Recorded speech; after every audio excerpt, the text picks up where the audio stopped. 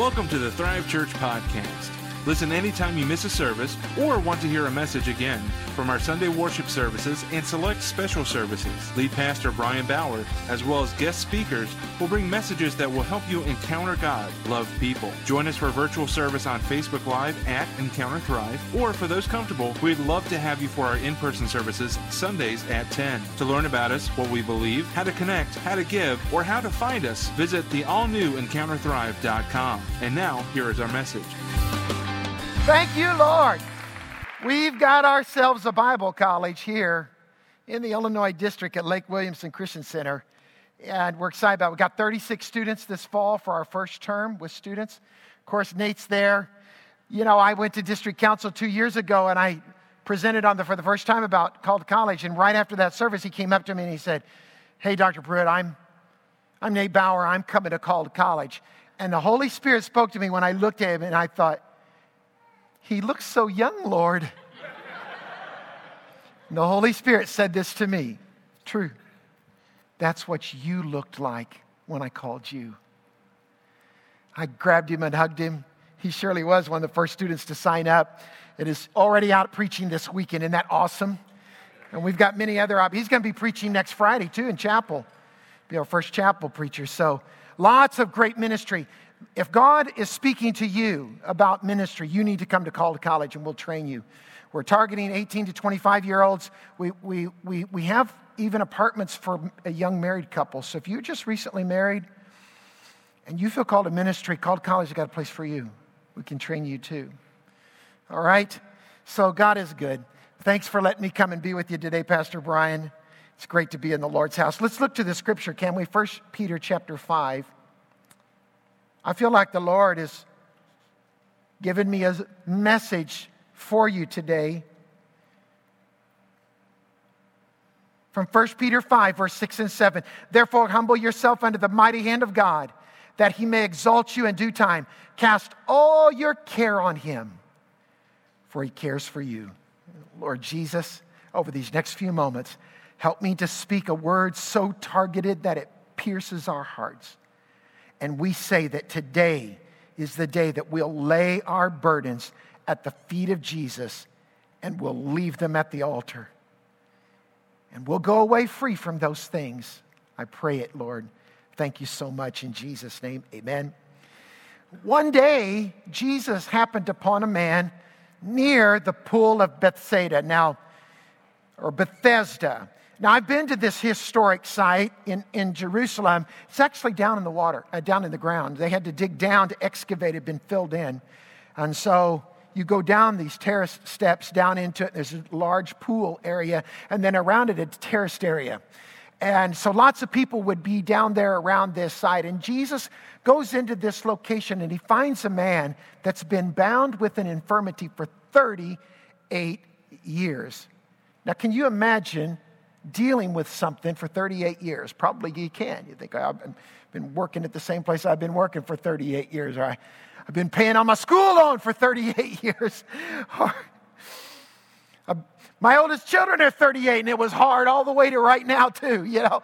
So lots of things we do that you can envision 38 years. And Jesus enters into this place and he goes and I don't know how he does it, but he determines that there's someone there that's been there for a long time. Now, we'll come to that part of the story in just a minute. But the legend was in this region that an angel of the Lord would come down and stir the water. And when the angel of the Lord would do this, you'd see the ripple effect. First person that got into the water, your disease or your infirmity would be healed. Now, we're not told how Jesus knows that this man has been at this pool for so long, but he does. John chapter 5, if you want to look at the story. John chapter 5, verses 2 through 9. So the locals believe this. And Jesus probably, my guess is, goes in and says, "Can anyone tell me who's been here the longest?" Now, wouldn't it be just like Jesus to have done that? Now, we're not told that in the story. So we don't know how he knows it. But it'd be like Jesus to be in this room right now and not look for the person that's the most popular, the most famous, person that's got the most money or they got the best smile on their face. But he'd start asking around, who's suffered the longest here? That's who I want to meet. I want to meet them. And he finds this man and he asks him, "Do you really want to be made well?" What a curious question to ask, especially of a paralytic.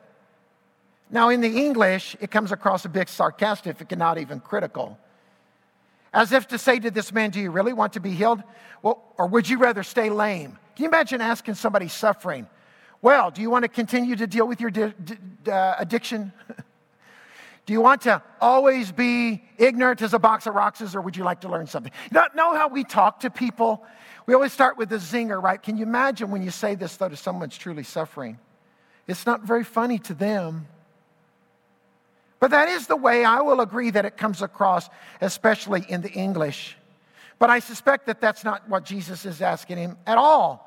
I would say in a colloquial expression, we can read the Greek, we know what it says, but how do we translate it into our vernacular, our colloquial way of talking to people?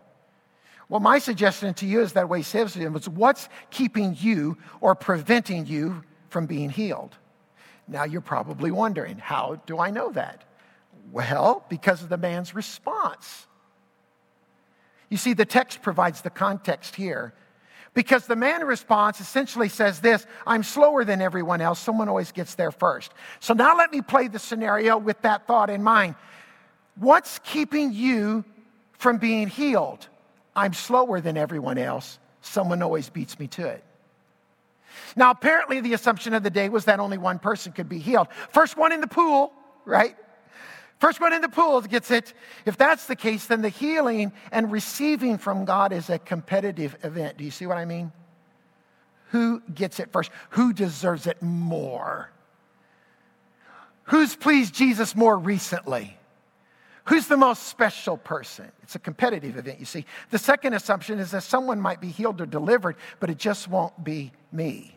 And Jesus shatters both of these assumptions with this question. Now, I suspect that most of you hearing the sound of my voice right now are essentially thinking the same thing as the people at the pool of Bethesda. You're thinking God might heal others, or he might deliver some people of their habits or sins or strongholds, but not me. For some reason, you don't think you deserve to win, or since you obviously have the weakest faith, right? That's what you think of yourself. That makes you slower than everyone else. Ergo, you somehow don't deserve for God to set you free. Or I suppose a few of you have lived with a physical or mental condition, or even a sin or a spiritual problem for so long you would not even know how to envision yourself without it. You would not even recognize yourself in a mirror if you weren't carrying around the things that you brought into this place at all. If that's the case, then it may be true that you are clinging to your affliction and don't really want to be made well. But again, I would argue from this story that that's not what people think. People don't walk away and say, I hope my life gets worse today. Come on, you can laugh a little, loosen up. I don't know that anybody came in to say, I hope God doesn't heal me or set me free. God, don't you dare. Who's walking around saying that? We're saying the same thing at the man. What's keeping you from being made well? Well, I'm slower than everybody else. Someone always beats me to it. Gallup's annual global update from 2022 reported last year that people feel unhappier and more stressed than ever before. And no doubt the exhaustion that so many feel, I'm arguing, is due to the fact that we carry around things we've got no business carrying around. Now, I'm not talking about the perfunctory duties that we all live with. Much of our life is important and essential. We're either trying to make ends meet, or we're running one of our kids from school to drama practice to taekwondo, or who even knows where they're supposed to be right now. Can you imagine over here in this couple? Where have you been? I just got back from dropping the girls off at the soccer field for soccer practice. Well, that's just great. What do you mean? The girls are in volleyball season. Oh, I'll be right back. Dropped them off at the right. Have you ever taken your kids to the wrong place and then realized, oh, I forgot to turn and I'm already home. I've got to turn around and take them back. Our lives are very busy.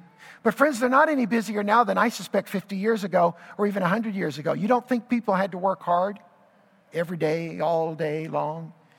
You don't think raising a family was difficult? Raising children? Can you imagine you've got yourself two, Pastor, how many kids you got? 4? 5 children. You almost understand what it's like to have 8 to 10 children. But can you imagine what it would take to raise such a family. So people have been working, people have been struggling. These are not the things that Jesus needs to deliver you from. In fact, you're supposed to be able to bear those without excessive trauma in your life. But the poll just tells us people are more unhappy and more stressed than ever before. Well, I'm saying it's the exhaustion that's caused by carrying around things we've got no business carrying at all.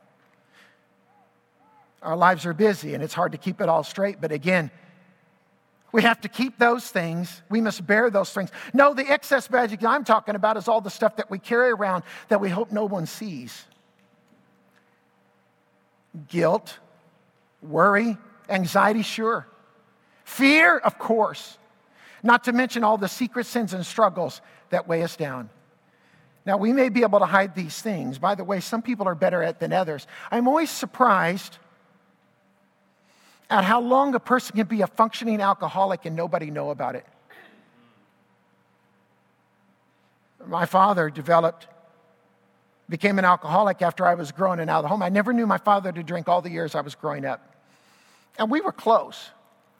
But after Judy and I were married, I was home one time and I went to hug him and I could smell the alcohol emitting from his skin. He was drunk right then and had been drunk for days. And I said to my Mom, Dad has a problem with alcohol. No, he doesn't. I said, Mom, he's an alcoholic, full blown. Oh, he is not. Are you sure? She'd been living with him. She doesn't know.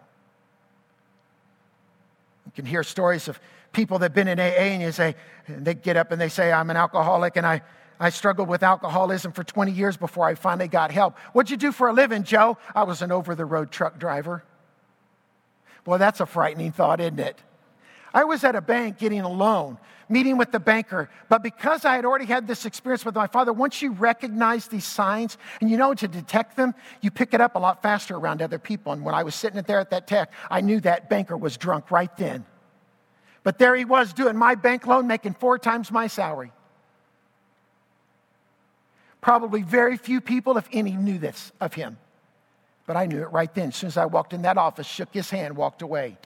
Alcohol smell on my hand, right out of his skin.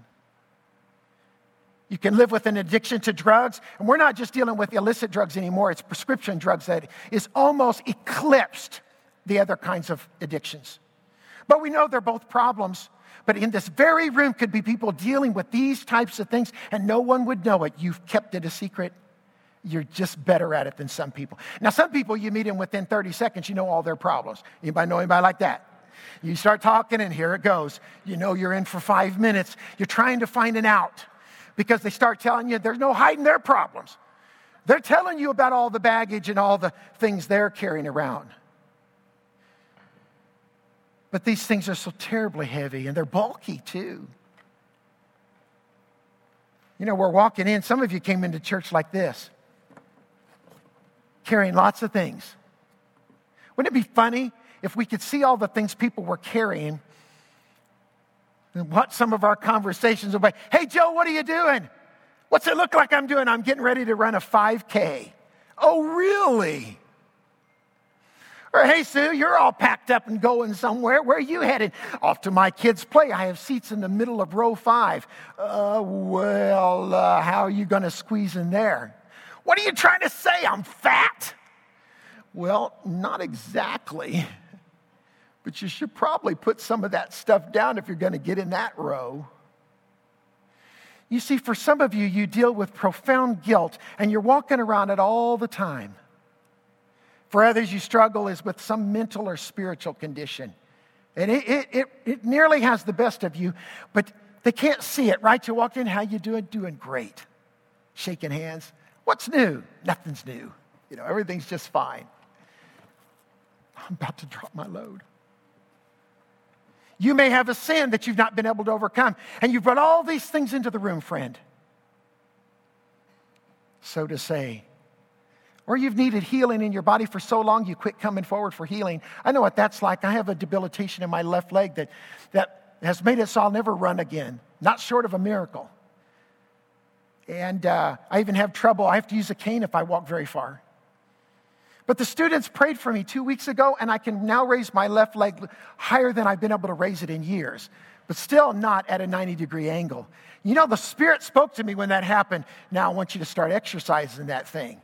I felt like the man that got mud rubbed in his eyes. I said, now go wash that mud off. Well, Lord, I think I'd have preferred you just heal me without the mud.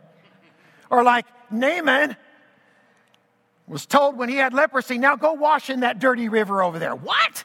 Aren't there cleaner rivers back home? He asked me, if he asked you to do something hard, wouldn't you do it? So he goes and washed, and he came back clean.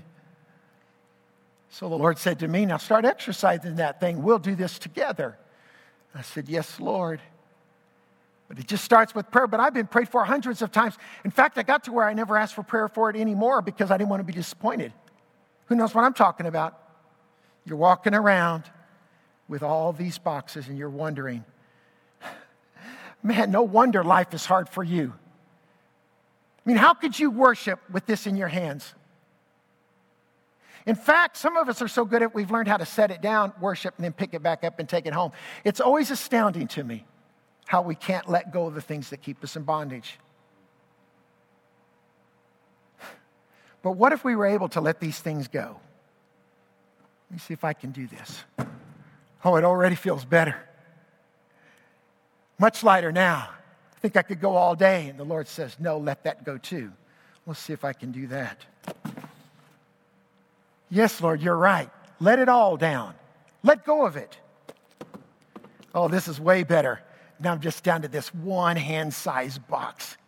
It'll be the easiest to get rid of, right? I'll just cast it away. I'll get rid of it in a moment, folks. I kind of like this box. I kind of like what I've got tucked away in it. And the Lord says, let that thing go. I'll let it go. Use 2 hands. Now I'm ready, Lord. I can follow you now. Thank you for doing all that. Just talking me into it, Lord. I just needed to let go of some of those things. So now I'm ready to go. Hey, wait. What are you doing? No problem, Lord. I've got a handle on these problems. That's actually funny. Now you can laugh. I got a handle on these problems. In fact, I've added wheels. I can just walk along. I got my fancy walk. I'm always astounded when I read stories of plane crash survivors, especially those that have had their airplane crash into water. They open the doors and they shoot that inner tube kind of thing out there, that fills up. And water 6 inches deep in the plane. They're telling people, please get out, follow the tracking, come to the nearest exit. And people get their luggage. They're in the ocean. They're in a river. They're getting their luggage because they can't envision their life without it. That's you right now. But it's okay, Lord, but I don't know how to get rid of it. Then just leave it behind. But how? Just leave it.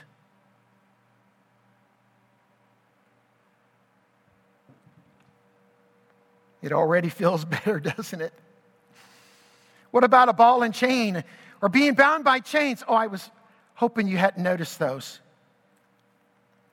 I don't talk about them, so I just hoped you didn't notice.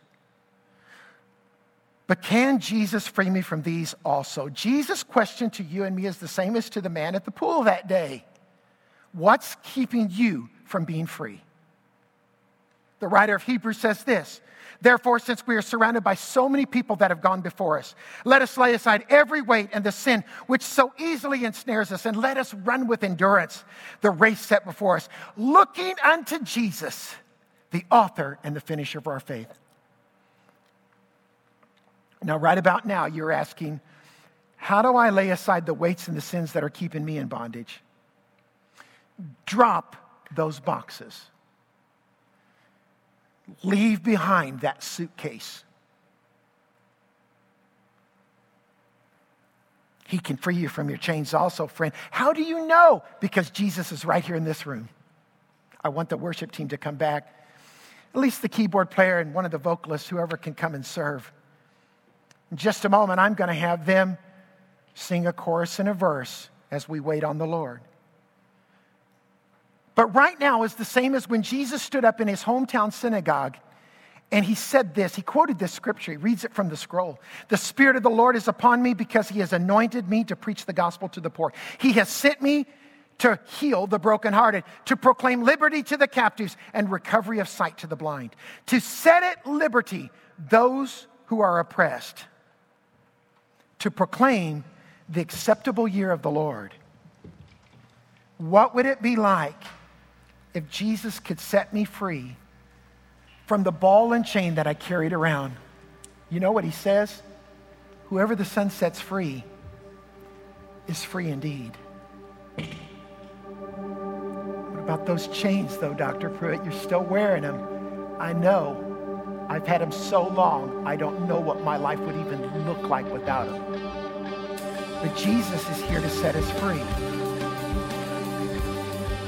Thank you so much for spending some time with us. We hope this message spoke to you and helped you grow in your knowledge of and love for God. Visit us online anytime at EncounterThrive.com and reach out with questions, prayer requests, or comments. We hope to see you for our in-person services in Lockport, Illinois, Sundays at 10.